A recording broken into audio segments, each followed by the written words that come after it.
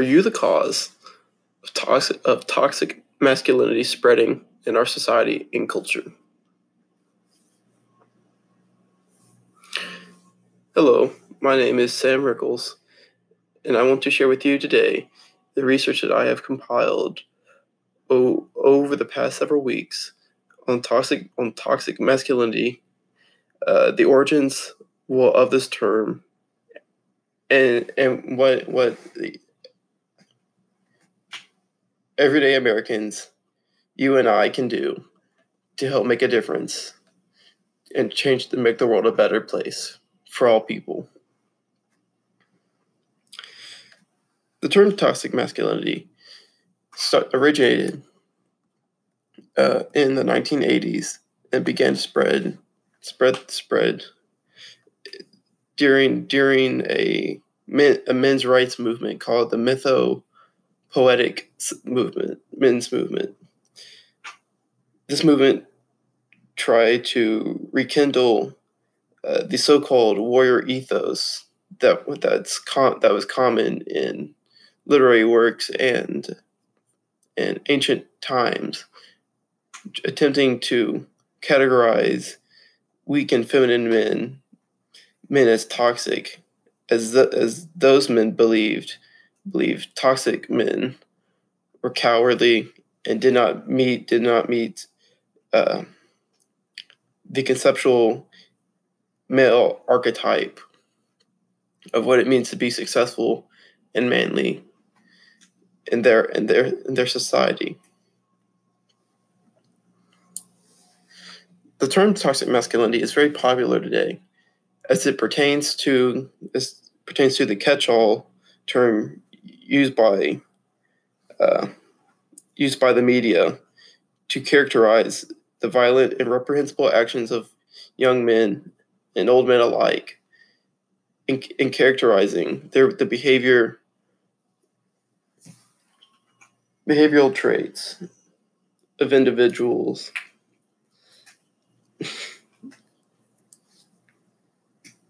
Individual women who have become the victims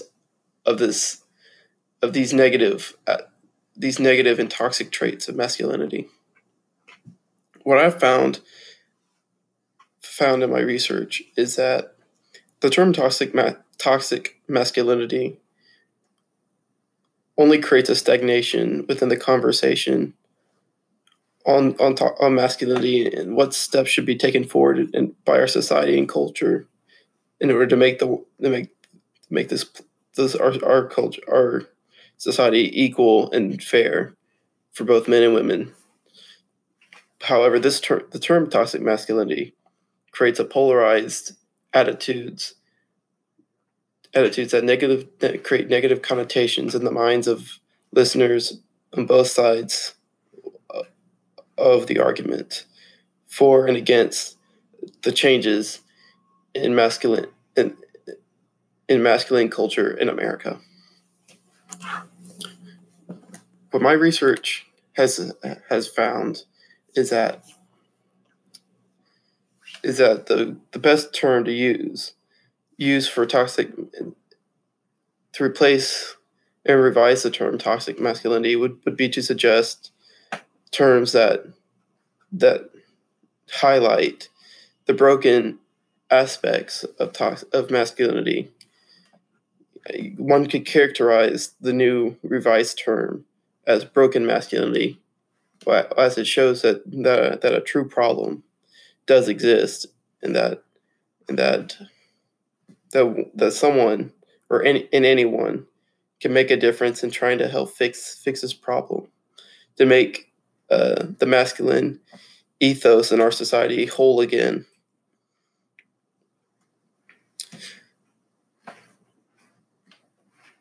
However, I'm not trying to suggest that these behaviors and actions and attitudes held by these men and many individuals in our society is anything new. However, in recent years, the spotlight has grown increasingly upon changing these attitudes and behaviors, in order to create a more equitable society for all.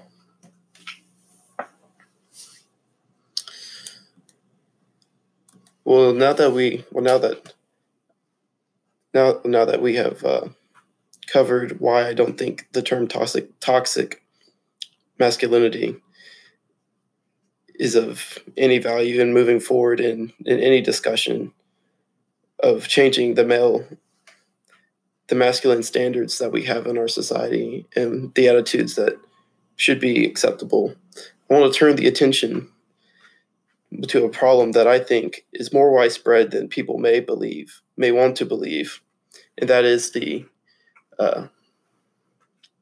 male aggression and one would say oppression of women and others in our society. This is a real problem that many women fear of facing in their daily lives. A recent survey conducted on our college campuses has come to find that approximately 25.9% of all women on college campuses have faced some form of sexual violence and harassment in their life. This begs the question of why almost half on half of the female population and 1/4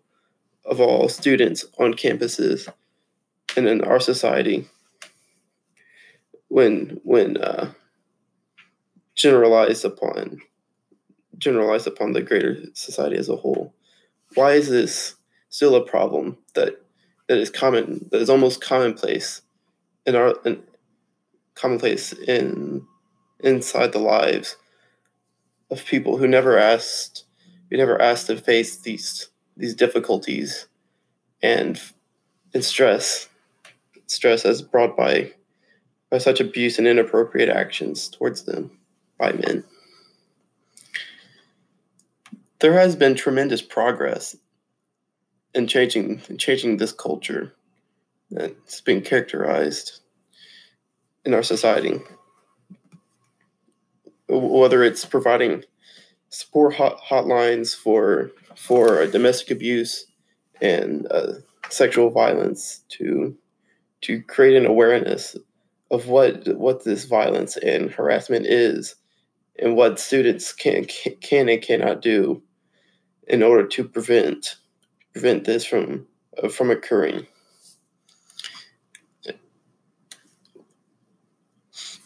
Of course, these numbers may sound quite shocking, and you might want to ignore it, much as many people have as well. Inside my research, I conducted a survey among a few of my classmates in order to get a feel of what the average student goes through in terms of these experiences. And research has found is that many of these students have experienced this form of toxic masculinity in which they've been the recipients of this aggression and abuse, no fault of their own. Also, in my research, I came upon the story of Mary Wise, a nurse who has written on her experience of these inappropriate actions that men have and that men have done to her. And in her story, thankfully nothing serious has come of these actions, but I think it highlights the beginning behaviors of these men, as it all starts somewhere with this patterns of abuse and inappropriate behavior just because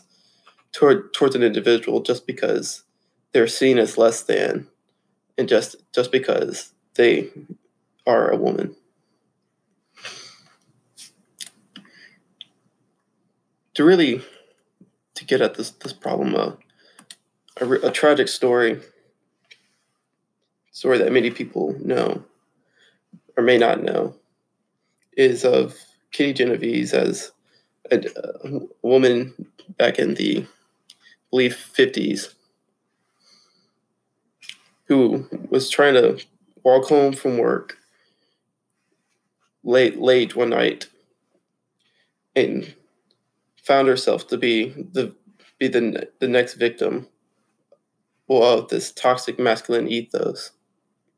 that has been affecting our society for quite some time. The reason the story is tragic is because after countless cries for helps, many of her neighbors did not answer her calls for help and simply ignored helping her in real time. Only let themselves be bystanders watching from the windows as her life was taken that night by a man who lurked in the shadows.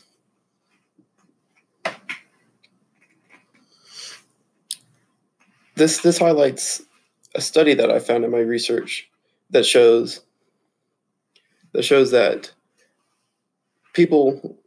do make risky decisions in order to remain within the comfort of societal conformity. What I mean by this is that as individuals in this study have shown, is that more and more they are willing to make a riskier decision and action in order to feel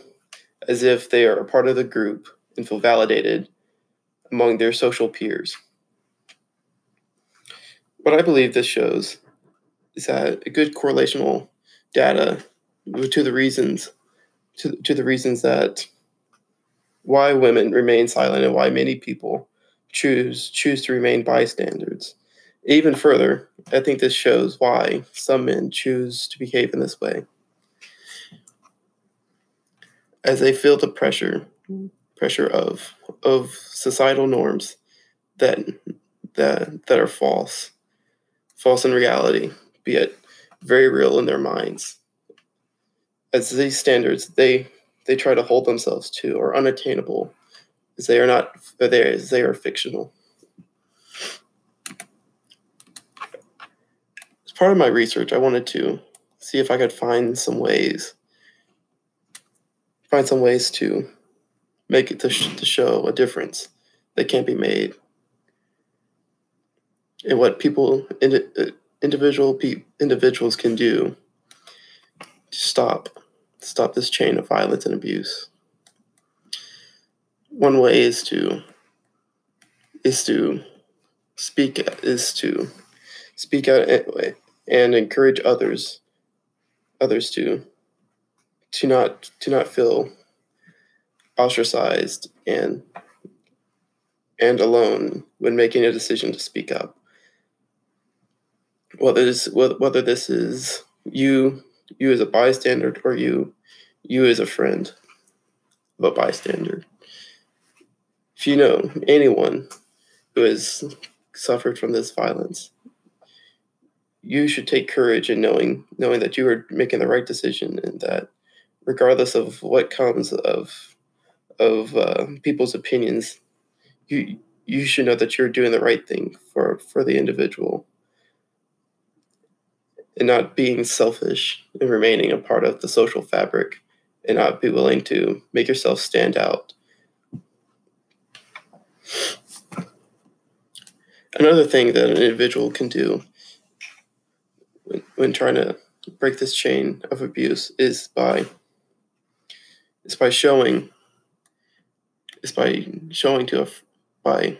giving a friend a shoulder to cry on, or lending them a hand to support them in overcoming either the abuse or preventing the patterns of abuse, as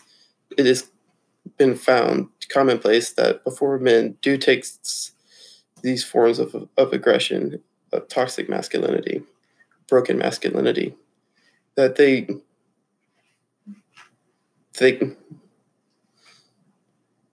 I don't know how you would say it,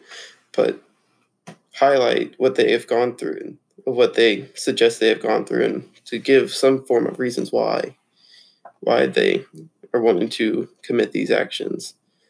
And I think that many people, myself including, could be that person that breaks the chain of this abuse cycle and prevent the headlines from having another story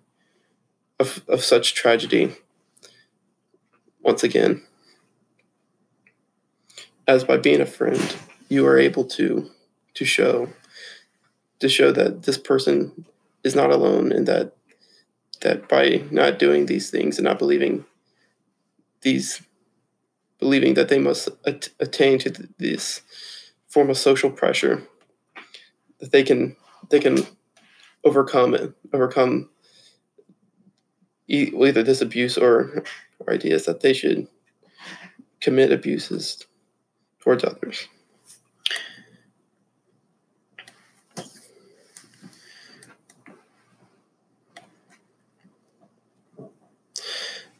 I want to conclude by saying, in this report of my research, is that, well, one more suggestion that I have is that whether you are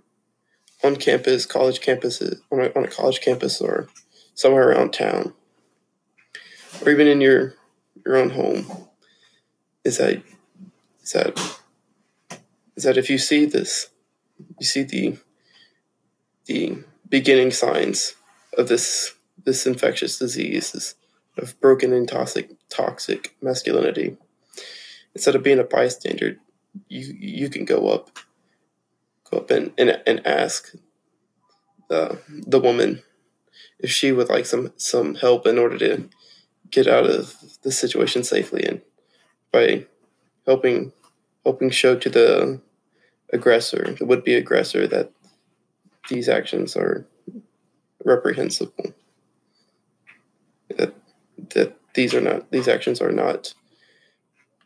acceptable in our society. Now, I really do want to end on saying that this is not an attack on masculinity, as myself would ascribe myself to be a man, and that the average man does not have to live in this constant fear of abuse to themselves through sexual harassment and violence, but that all women do. Of course, not all men are the monsters that women fear, but all men do play a role in preventing these monsters from striking another victim. And as we break this chain of toxic masculinity and violence, we can make this world a safer place, and a place that's more whole for all and equitable for all people. Thank you for giving me your time to listen to my report.